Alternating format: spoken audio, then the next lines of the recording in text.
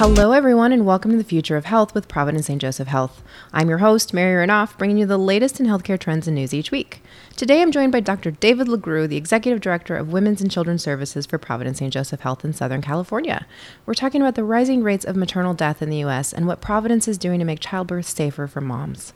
Remember, everyone, if you have questions for our experts, please share them with us on social media. We can be found on Twitter at PSJH and on Facebook under Providence St. Joseph Health. Use the hashtag Future of Health, that's hashtag Future of Health, and we'll be on the lookout for your questions. Before we start, I want our listeners to know that the information provided during this program is for educational purposes only. You should always consult your healthcare provider if you have any questions regarding a medical condition or treatment.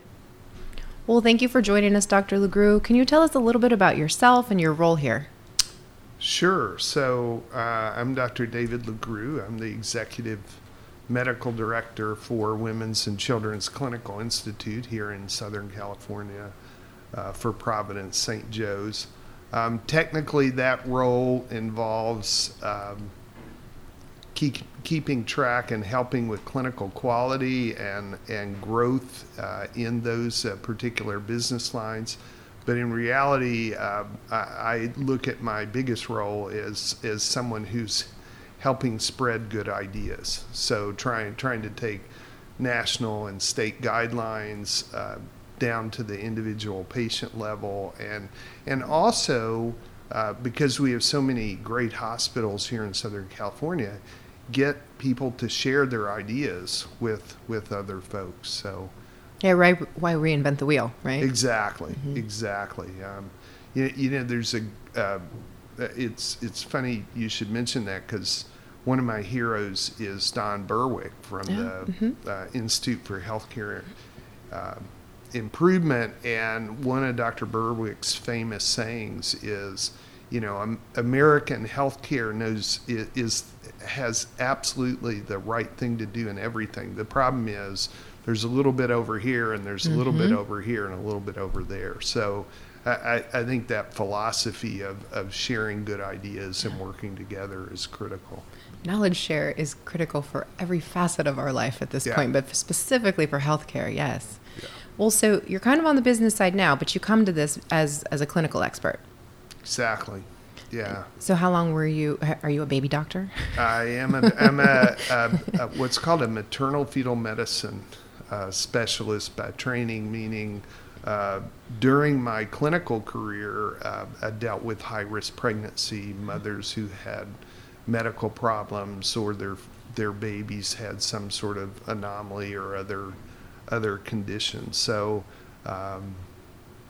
you're right. The business side of it's new for me, and I like to think, but I still think of myself as a physician who knows a little business, not the other way around. Well, I can speak for everybody that every single person I've talked to says you're amazing at your job, so you're clearly doing it well. So one of your biggest areas that you focus on is really improving maternal health. Why are you so passionate about that? I think it's probably... first of all, I know the statistics. Part of my job is to deal with the data, and so I have that insight to see the scope of problems and conditions.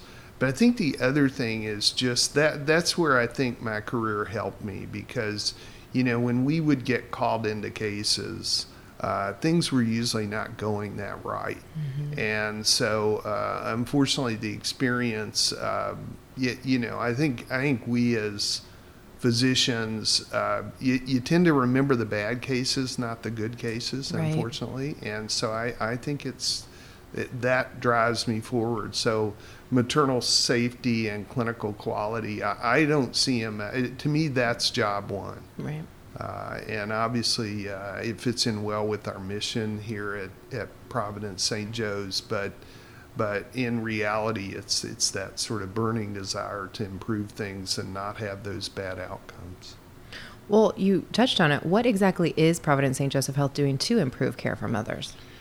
Well, I think probably the biggest structural thing is the clinical institutes. We have various clinical institutes or centers of excellence with people like myself that are focused on an important area. So for example, there's cardiac and there's oncology. Women's and children's is a little different in that, first of all, it's women's and children's. So we have huge volumes. Here in Southern California, our hospitals do 31,000 deliveries.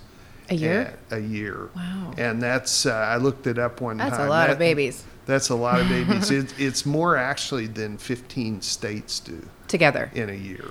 So it's a huge number. Wow. And so it's a big responsibility. And I think by having, the institutes where we can focus and bring in outside expertise from the rest of the system and the rest of the region and really bring improvement on a large scale, I think it's a pretty big responsibility and a great way to do things. Well, I've had the pleasure of interviewing some of our other institute experts around human caring and cardiac, and they all have kind of what they call pillars, or pillars that they're focused on. What are the pillars for your institute? Well, it's interesting. We just have defined those in the last year or so, and we're basing upon a document called Listening to Mothers in California. The California Healthcare Foundation 2 years ago went out and interviewed some 2,500 women about their experience during pregnancy. And so we really crystallized the outcome of those of that analysis into basically 5 different major things. The first is concentrating on personalizing the pregnancy, making sure that you as a woman and you as a family get the experience you want. The second is shared decision making. In other words, when a patient and her caregiver make a big decision like route of delivery, the patient's responsible for making the decision. Ultimately, that's the rule. But it's my job as a provider to give you as a patient the information and the background so you can make wise decisions. An educated decision is a good decision. Absolutely. Thirdly is reducing unnecessary C-sections. Okay. So we only want to do a C-section when it's absolutely benefits the mother and the baby. Is that the reduction in that, is that because women are choosing to do C-sections because it's easier or it's less painful, or what's the reasoning behind that? Well, I mean, there's a little of that going on. I think a lot of times the decisions are made by providers and patients. They really think they're making choices to improve the outcome to the mom and the baby. Mm-hmm. I really will give credit on that. But again, there's some poor choices. So, for example, trying to undergo an induction of labor when the cervix is not quite ready. Got it. And making those types of decisions, or admission to labor when you're not really in labor. So it's those types of things that we're trying to work on and prevent. Got it. Okay. So then the fourth pillar? Fourth pillar is similar, and that is to allow women to have a vaginal birth after cesarean. We know the vast majority of women, particularly with one prior C-section, are likely, it's very safe for them to undergo a trial labor and to them and their babies. And as well, most of them will be successful. So again, trying to reduce the unnecessary intervention. And then lastly is preventing and stopping doing things that don't benefit women at all. Interventions such as episiotomy, that's where you make a small incision to make a bigger opening for the baby's head. Most of those don't benefit the mother. They cause a bit more bleeding and take longer to repair. So, and the chance for infection and everything, I'm sure. Exactly. And so we really and truthfully are trying to avoid things such as that really cause more harm than they do benefit. Wonderful. Well, we're going to take a quick break, and when we come back, we're going to continue with Dr. LeGroux talking about maternal health. We'll be right back. Hey, brother, there's an endless road to rediscover. Hey, sister, know the water's sweet, but blood is thicker. Oh, if the sky comes falling down for you, there's nothing in this world I wouldn't do. Hey, brother, do you still believe in one another? Hey, sister, do you still believe in love? I wonder.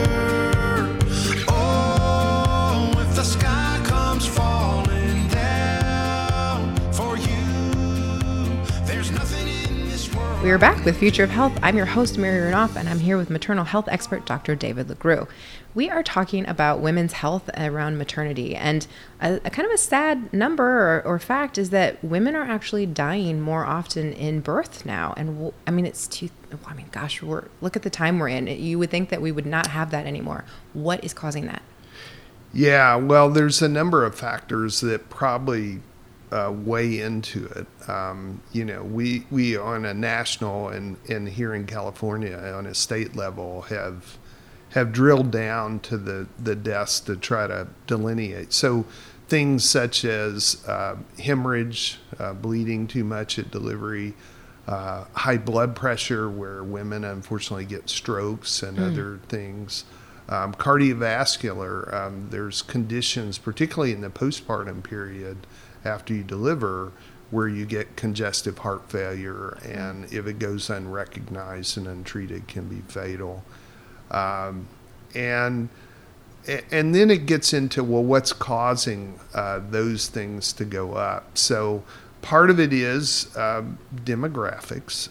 Women are older, they weigh a bit more, and unfortunately, they have more C-sections previously. And one of the areas that we focused on of lowering the C-section rate is not necessarily a short-term solution. It's really a long-term strategy to prevent, because we know that once you have a C-section, that the next pregnancy and the pregnancy after that are riskier with certain conditions. So the strategy of lowering the C-section rate is so we can create more pregnancies with the world's safest delivery, and that is the woman who's had a prior vaginal birth.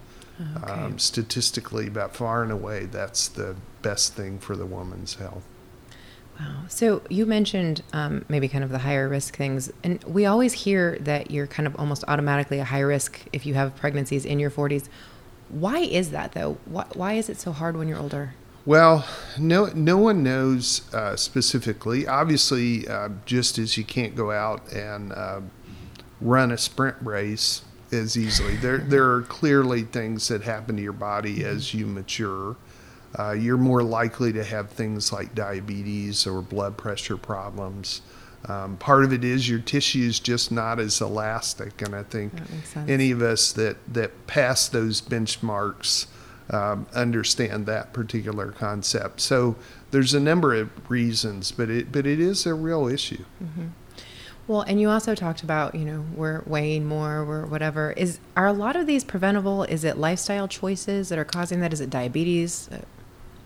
Some of it's lifestyle. I think, as you say, you certainly see women, and I always used to say this to a number of my patients that were in their upper 30s and 40s that were in much better shape, and I'd much rather take care of them than I would, somebody in their 20s who was markedly overweight or had bad eating habits, or a etc., smoker, or a smoker, etc. So again, there are clearly lifestyle choices that I think we as a society need to educate women more about so they make better choices. So I don't actually know the numbers of women that are dying each year. I do know that it's growing, but Providence St. Joseph Health actually has one of the lowest maternal death rates in the country. Is that because of the work of the Institute? We think so. We know, for example, in 2017, which is the latest year I have data on, that we had no preventable maternal deaths. Zero. Despite doing just under 75,000 deliveries in the system. So obviously much lower than statistically we should have seen.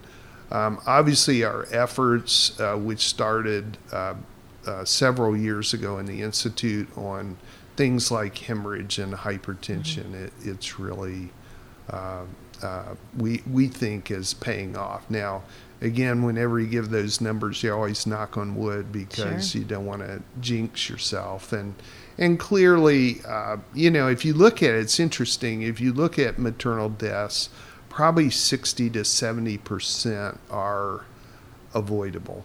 Okay. It kind of depends on what type of condition you're talking about. So, for example, hemorrhage, 90% of the time, if we make better decisions, we avoid what's called delay and denial problems. We can prevent that maternal death. So again, that's the quest. That's what we're all working towards, is to prevent a number of the deaths. And you mentioned hemorrhage, and I know that you actually worked on hemorrhage guidelines, but that's part of a bigger group that you're working on. What is that about? So I started working way back in 2006. The state of California helped put together, it's called the California Maternal Quality Care Collaborative. Really, it's a group that's focused on maternal safety. It was charged with two things.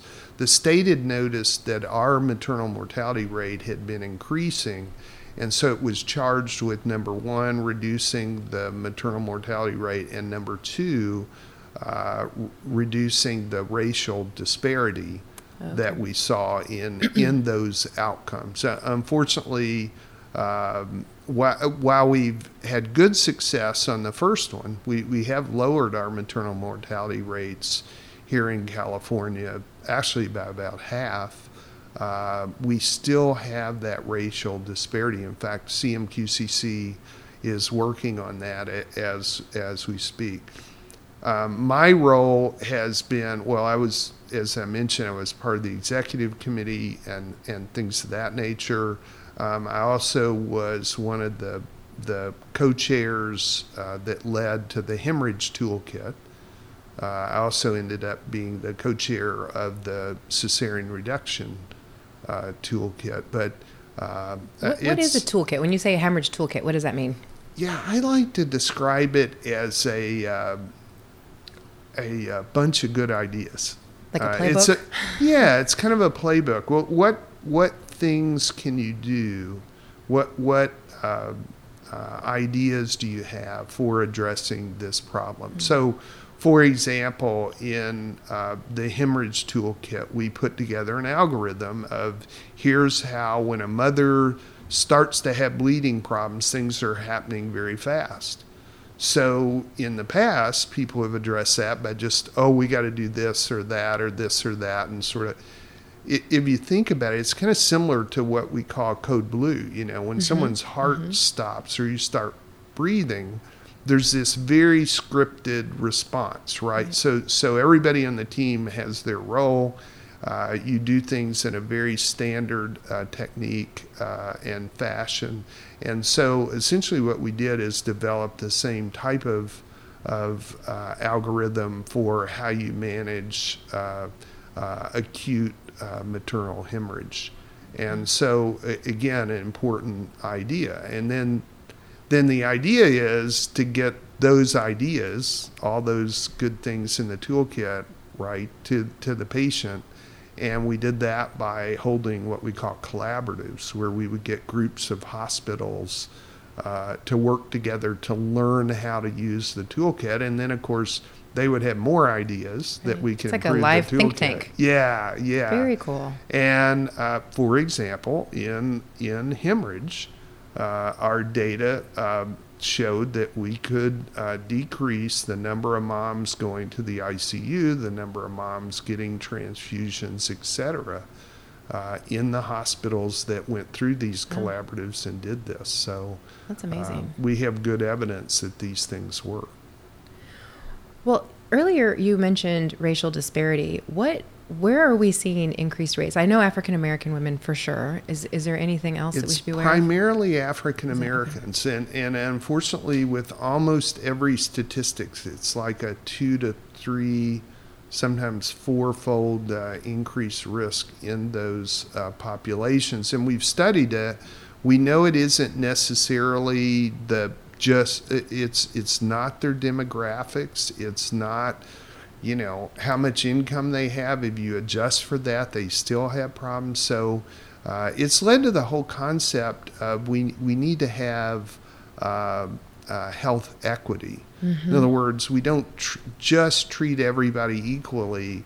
We give everybody what they need. So I think in certain instances, and this is a good one, we need to do more. We need to, push up our game on communicating and doing the types of things that we've been talking about for that specific group of women. Wow. Well, we're going to take a quick break, and when we come back, we are going to take your questions via social media.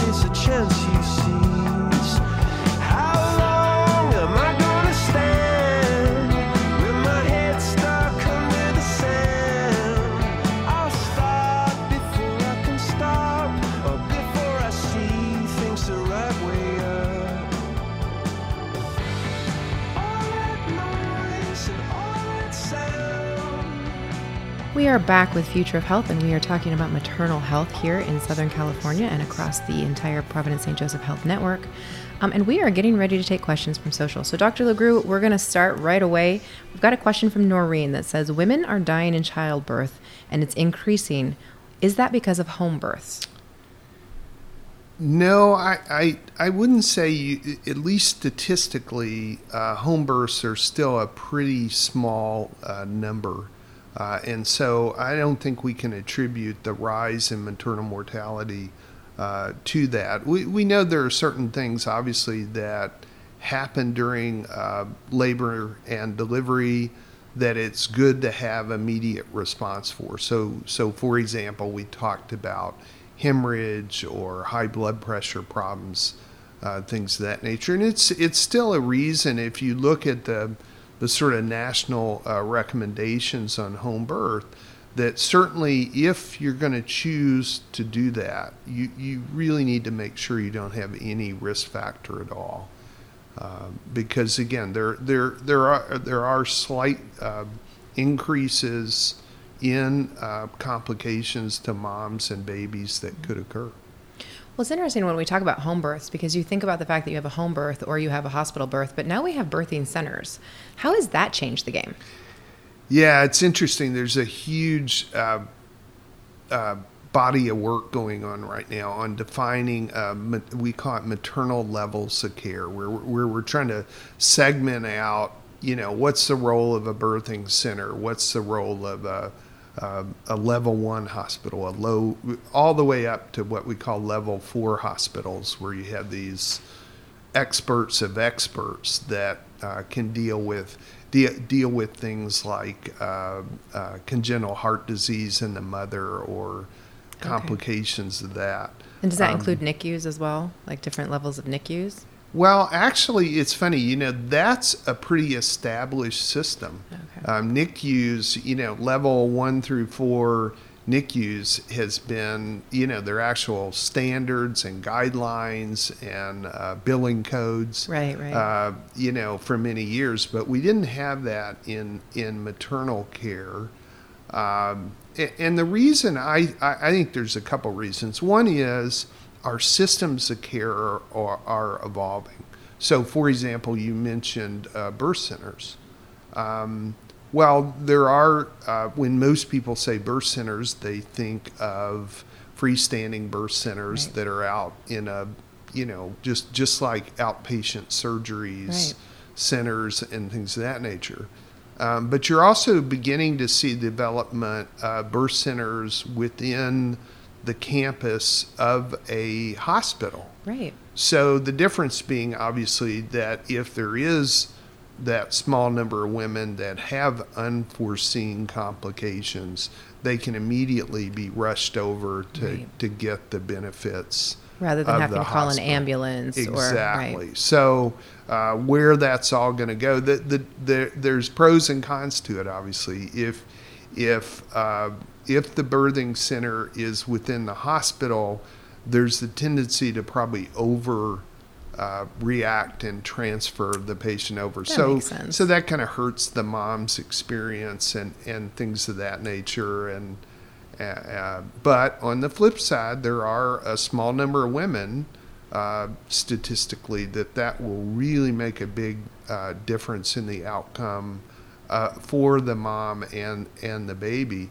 And I think the other thing is, too, that I will say, because we have a really nice example of our birth center down in Mission Viejo that's doing that, is by having it within the hospital, it means that the labor and delivery, the hospital part, is working so closely with the birthing center part. Mm-hmm. And they agree upon protocols and who's going to get moved over.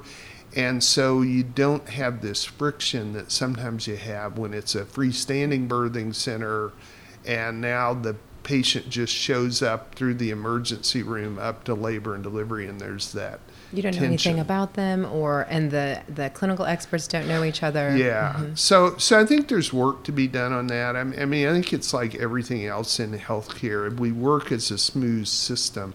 It doesn't mean you can't have a freestanding birthing center and have all those benefits, but it really needs to be well structured, not just haphazard. Now, I did get to tour the on-site birth center at Mission recently, and I don't have children, but it made me kind of want to have a baby. I mean, it was like big, huge bed, and it was aromatherapy and candles and dim lighting and a birthing pool. It was like, this kind of looks like a little vacation. So if you were having a baby, I guess it'd be a good way to do it. But I did talk to the nurses there, and they said it was so much more comfortable for them, and even the midwife said it and the doula said it, that having that ability to just go a few feet practically and have that care made the mothers feel so much more comfortable. So it was like a home birth, but in a hospital setting. Yeah. And I think it's been fun. You know, the spin-off, too, to having that type of care in your hospital is that feeds over into labor and delivery. So, you know, the midwives are experts at labor techniques and different, to your point, physiologic things that you can do. And they're actually teaching our nursing staff. So even the patients delivering in labor and delivery that didn't go through the birthing center are getting the benefit of that expertise. So it's really kind of a win-win in my opinion. That's great. Well, the next question we have from Sandy is, it seems like more maternity units are closing around the country. Why is that? And is that part of the reason that mortality rates are increasing? Well, obviously it depends on the part of the country. Clearly if, you're out in very rural parts and you don't have access by a 2-hour drive, that's a safety issue. Right. Because complications do occur that are unexpected. So that can be an issue. I don't think it's a huge part of the maternal mortality rate increase. I really attribute some of the other things we've talked about. And that's high risk, women who are having babies later in life, women who maybe have complications or overweight, that sort of thing. Exactly. Okay. And and then the other part of your question was, why is that happening? And I think it's kind of generally true for hospitals in general that the small rural hospitals really can't compete. Yeah. Financially, it's a challenge. And then the other factor we're beginning to see in maternity care is we're actually hitting the physician shortage issue. Right. So getting enough OBs, getting enough midwives, it's going to be a real challenge. We've studied that in our own region. Out of our 300 some odd providers, we know that 69 of those but over the next 5 years will be at retirement age. Wow. So replacing that many providers, who are, by the way, some of our most productive, is going to be a great challenge for us here in the region. So again, I think you'll begin to see this. Again, it's not just our problem; it's everybody's problem, and going to be an issue going forward. So for those of you listening who are wondering what you should do with your future occupation, maybe go into maternal medicine. We're just saying. Yeah. Well, another question says, are multiple births causing more issues? Here's another two-parter. And are those from IVF? Well, there's no question that IVF leads to an increase in multiple births. Fortunately, I think the peak of impact from IVF, where we were seeing so many triplets and so many quadruplets, that has really peaked and has gone way, way down. But we do have still more twins, and twins are more complicated. It's probably more a risk for the baby in general than it is for the mother, but issues such as hemorrhage and need for C-sections go up with twins, and so clearly it's been part of the problem. Well, I think we have to take another quick break. Time goes so fast with you. When we come back, we will continue our conversation on maternal health.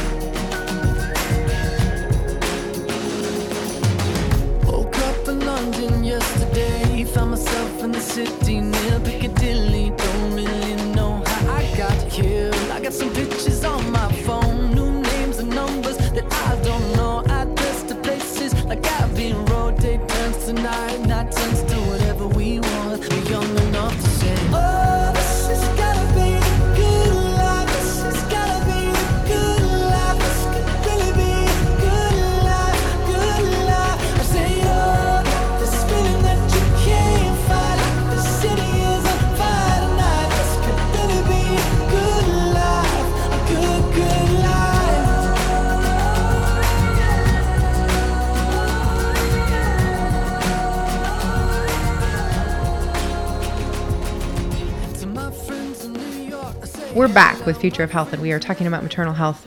So Dr. LeGroux, what's the difference between delivering in a hospital and a birthing center, and what are the pros and cons? And we kind of talked a little bit about that from like who's available and how quickly can you get help if it happens, but are there any pros versus cons you think people should consider?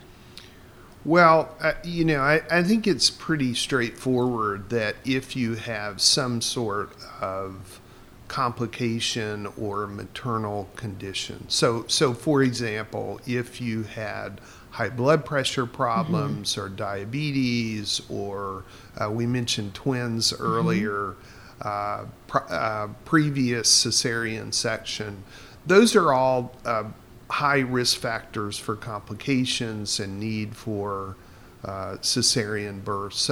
So clearly those shouldn't happen in birthing centers. Or at home. I think the good news is most mothers don't fit into those categories. Right. So there's a lot of mothers who can deliver at birthing centers. And then it gets into will they develop some sort of complication during their labor? Right. So, for example, there's something called preeclampsia, right, where you're towards the end of your pregnancy, you begin to develop high blood pressure problems. There can be changes in your blood work that cause more bleeding. You can have problems with your kidney function, etc. Someone may decide, hey, I want to deliver in a birthing center and then get to 37, 38, 39 weeks and have preeclampsia develop. It's a bad idea for her to deliver there, because we call it preeclampsia because eclampsia, it's pre-eclampsia. Eclampsia is actually when the mother has seizures, and her blood pressure can go up acutely to dangerous ranges to cause strokes and other problems. So again, those are things you just don't, our birthing centers aren't equipped to take care of. I think it's interesting because a lot of women choose home birth or birthing centers because they want to have a birth plan, right, or birth preferences. But I know that Providence St. Joseph Health is really trying to work with women on how to respect that plan. What does that look like? Yeah, so we've actually even just recently put that in the little phone app we have, the Circle. Right? And I always tell birth plans used to be sort of a standing joke in the doctor's dining room. They were a list of things that wouldn't happen to you during your labor, because it just seemed like whenever people try to put things down, something would come up. The best laid plans. Exactly, the best laid plans. But again, I think by converting them, as you mentioned, to birth preferences, there are a number of choices that women can make. So, for example, who's going to be in the room with you during delivery? And thinking about that ahead of time. How much do you want to ambulate? How much do you want to avoid episiotomy?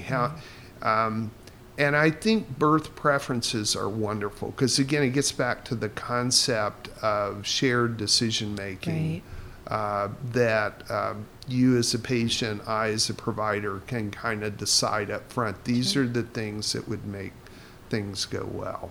Well, we all want to control our own healthcare and we want to control our life, but we also respect the clinical expertise. I'm good if my plan changes because something happens like a stroke. Please change my plan. Exactly.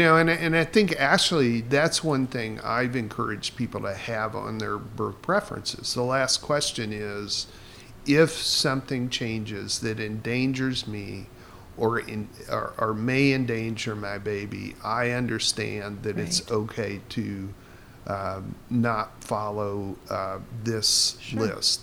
And it's interesting, I was up in Seattle a few months ago, and one of the midwives made a really neat thing. She said, in our birthing classes, we go out of our way to tell patients that here's the order of following your birth preferences.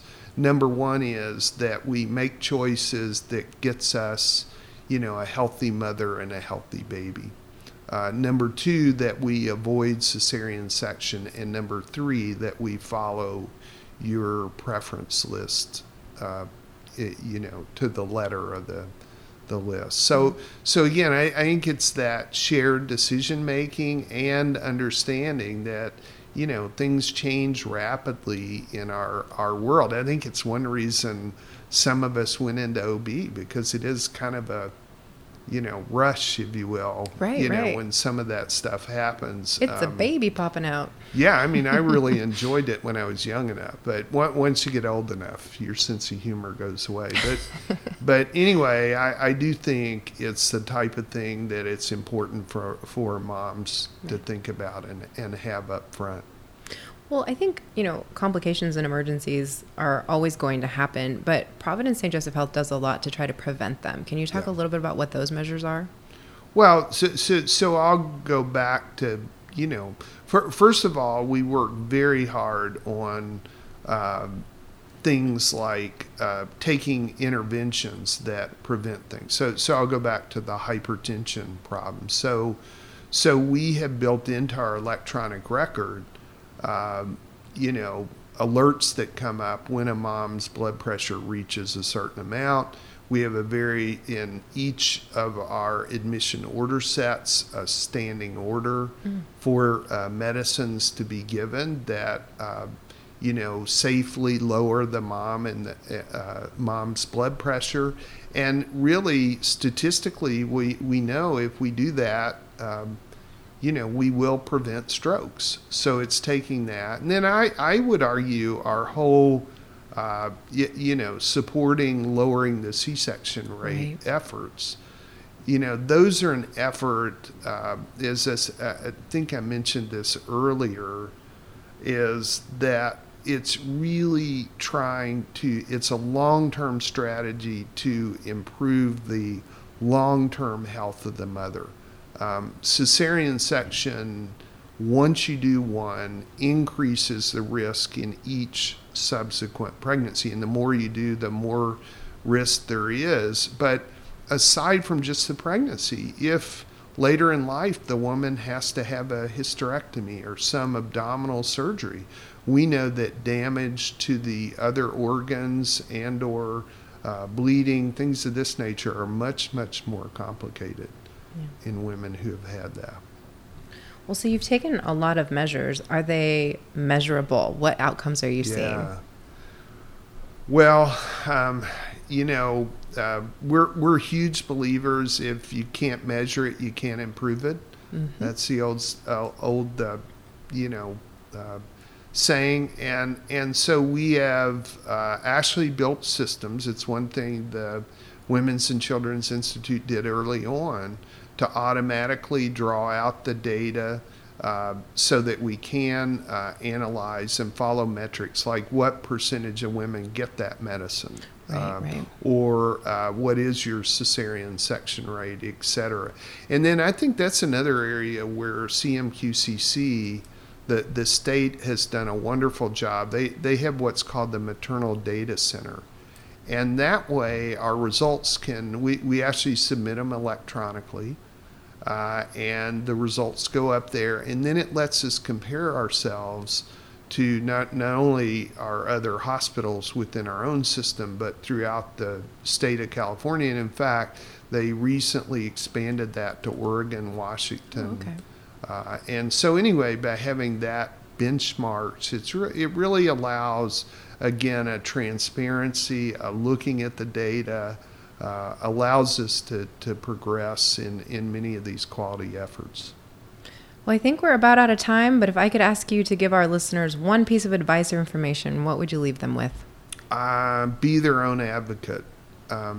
Choose hospitals and providers who are really going to work with them on their wishes and their experiences, and who do all the kind of safety work that we've been talking about. I think, again, I think having someone you can communicate with and have a relationship with, and knowing those folks really are committed to maternal safety, that's how we're going to improve this problem.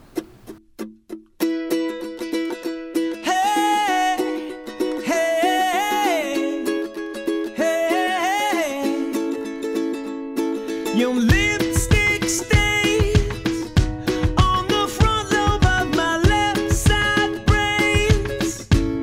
I knew I wouldn't forget you.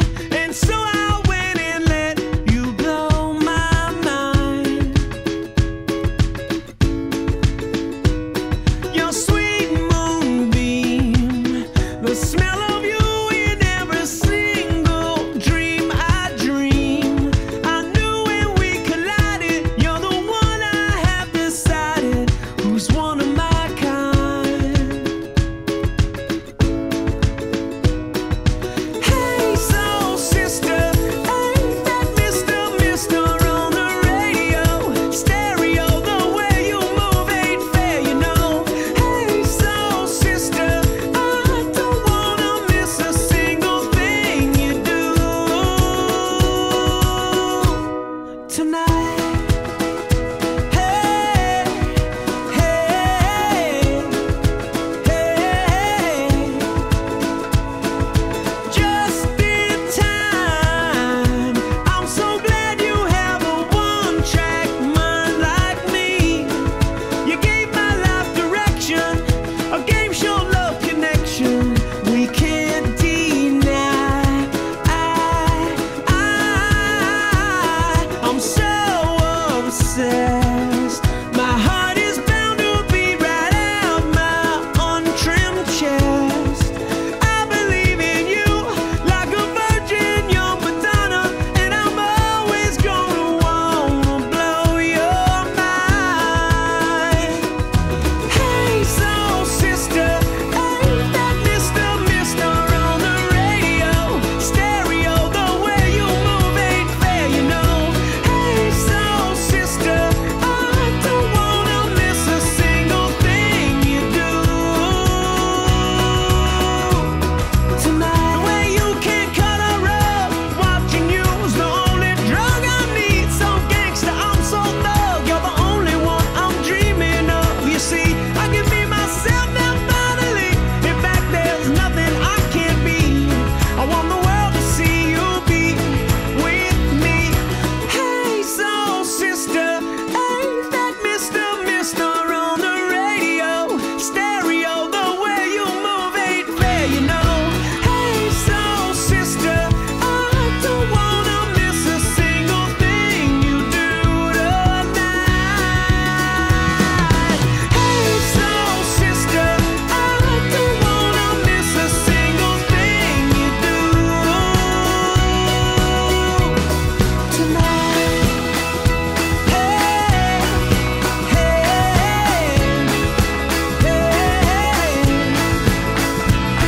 tonight.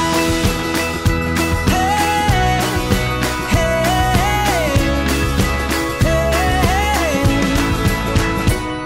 tonight. Well, we are back with Future of Health, talking about maternal care. And you mentioned something really important earlier. You talked about a provider shortage. What are we doing to combat that? Right. So that's exactly right. We know in general in medicine that there's an upcoming physician shortage. And not just physicians, though, right? I mean, aren't we finding it in like surgical techs and everything? Exactly. As fast as the population's growing, we know we're not training enough. Yeah. And if you really look at the demographics of the providers we do have, we know there's so many that are going to be retiring in the next few years. So how do we replace those? Well, it's interesting. We just finished an analysis in our region. We know we have to replace over the next 5 years the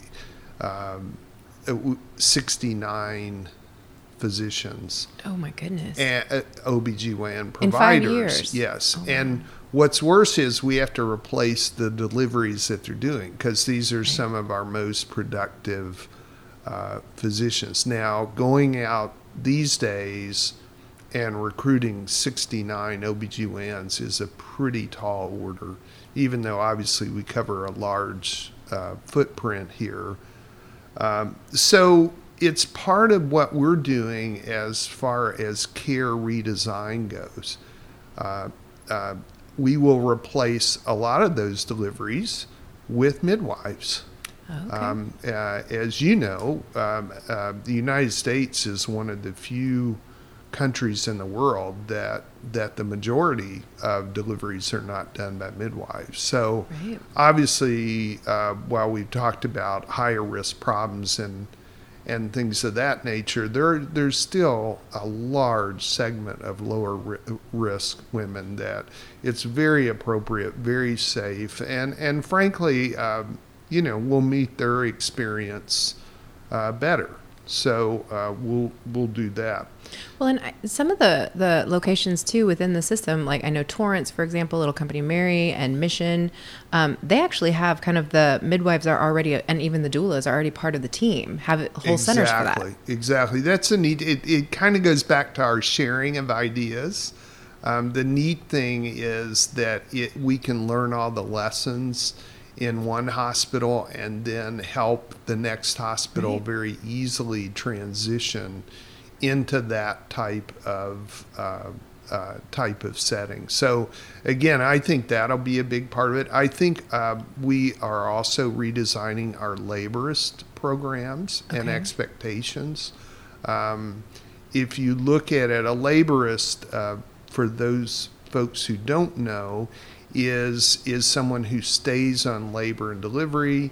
They can either their job description goes all the way from they're sitting at the desk ready to jump in immediately and watching everybody's labor, etc., to no, they're just a doctor in the back room that if we have an emergency, we'll call out. So I think redesigning where those folks do more deliveries is going to be critical. For the prenatal care and some of that, we need to expand our relationships.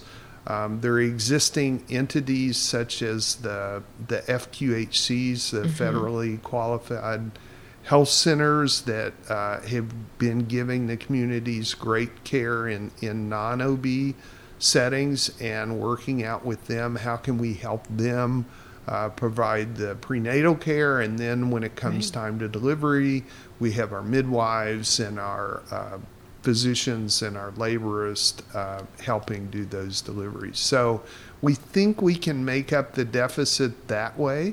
But I'm sure we're going to have to continue to be creative because again, it's an ongoing problem.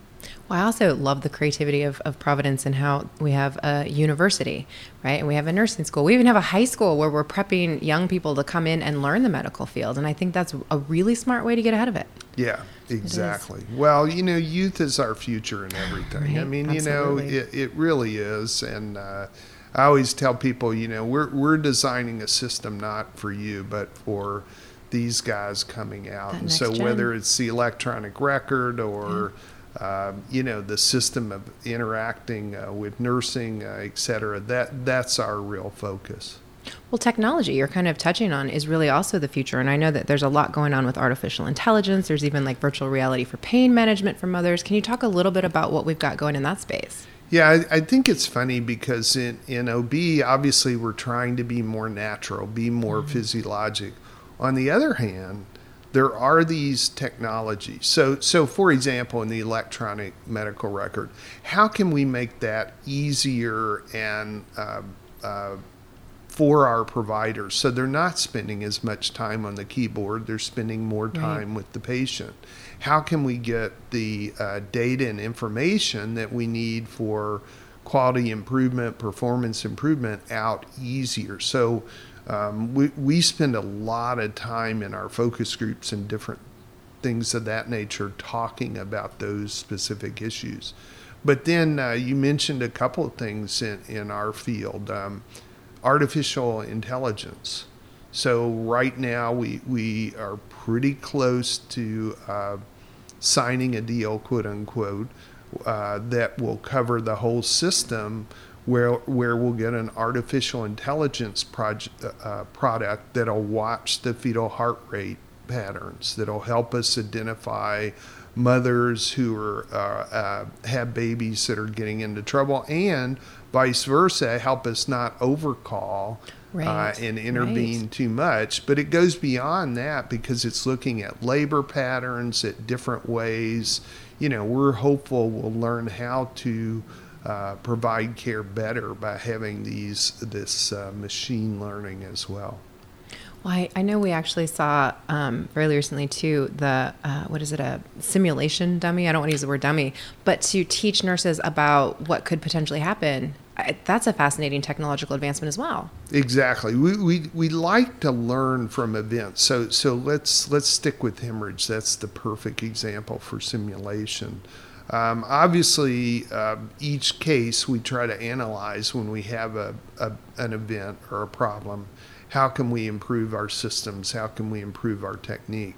But to your point, you don't want to sit around waiting for that, or you certainly don't. Boy, I hope we have somebody bleed so I can teach Sally what her role is.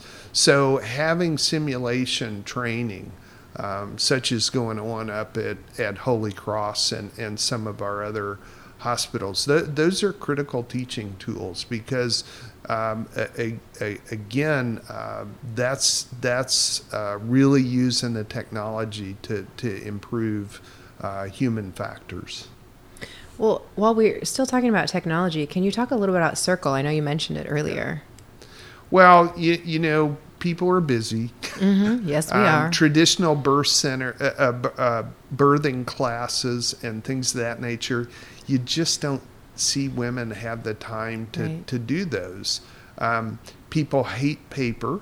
Mm-hmm. You know, the millennial generation, if you give them a stack of handouts, will walk out the door and throw it in the nearest trash can. And complain about the environmental factor. And then complain about the environmental factor. So what we've done is paired up with the Circle team, and we're putting all our content. So for example, we have a mandate by the state of California to educate women on maternal mental health.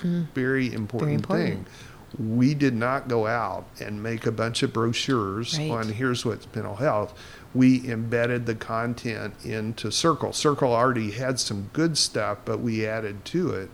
And now we can just make sure every mom has that app on their phone and can open it up at any time. And it's great too because it's really customized for your program. It tells you how big your baby is at this week, and it reminds you if you have an appointment or you need to take a gestational diabetes test. It's really fascinating. And what I like too about it is that, like you said, nobody wants to read handouts and they don't have time to go to classes, but you certainly don't want them Googling it for the information. So this is vetted, legitimate content. Yes. Exactly. Awesome. And that way we can feel comfortable when the mom comes in with information that she's got it from a trusted source. Wonderful. Well, thank you so much for your time today. This has been very educational, and we look forward to future conversations. You're welcome. Thank you to Dr. LeGroux for joining us today, and to everyone for listening and sending in your questions. If you're looking for an OB expert or want a natural delivery in the Southern California area, visit psjhealth.org/baby. We look forward to future topics with more experts from Providence St. Joseph Health. Make sure to follow us on social media at PSJH on Twitter and on Instagram, and under Providence St. Joseph Health on Facebook. To learn more about our mission, programs, and services, visit future.psjhealth.org. Thanks for listening.